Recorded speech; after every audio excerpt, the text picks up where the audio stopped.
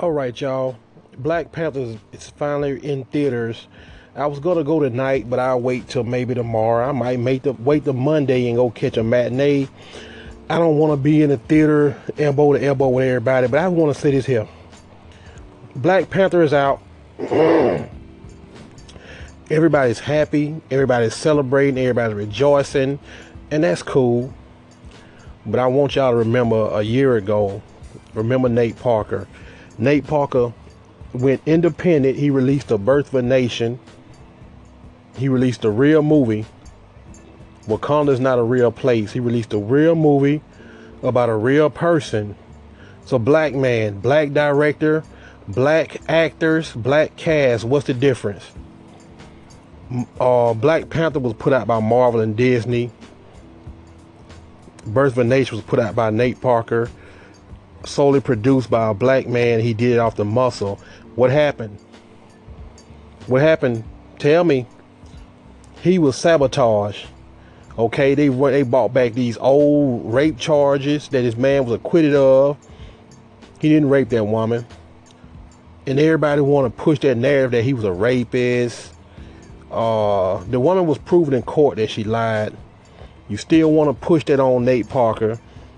And Nate Parker essentially got blackballed out of Hollywood because he made a movie about Nat Turner.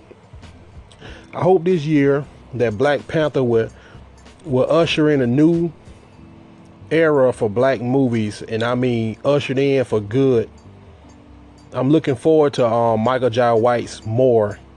Michael Jai White's the best martial artist ever, better than Bruce Lee, better than all of them. But a lot of people don't even know who he is.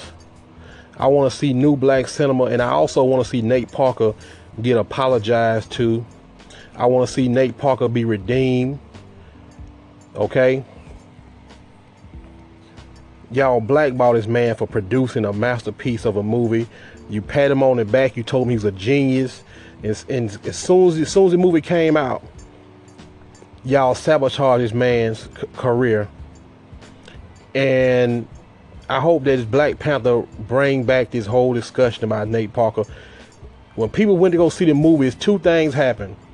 The people was told that the movie was full to capacity, no more tickets left. When the people went into the theater was empty. Or they took his ticket sales and they redirected his ticket sales to Girl on the Train. I know damn well anybody go and watch that stupid ass Girl on the Train movie. This shit look boring.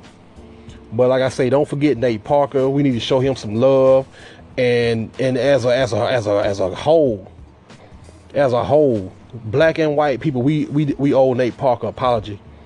So y'all need to go get on your knees and beg this man for forgiveness, cause he didn't deserve what y'all did to him last year. I'm out.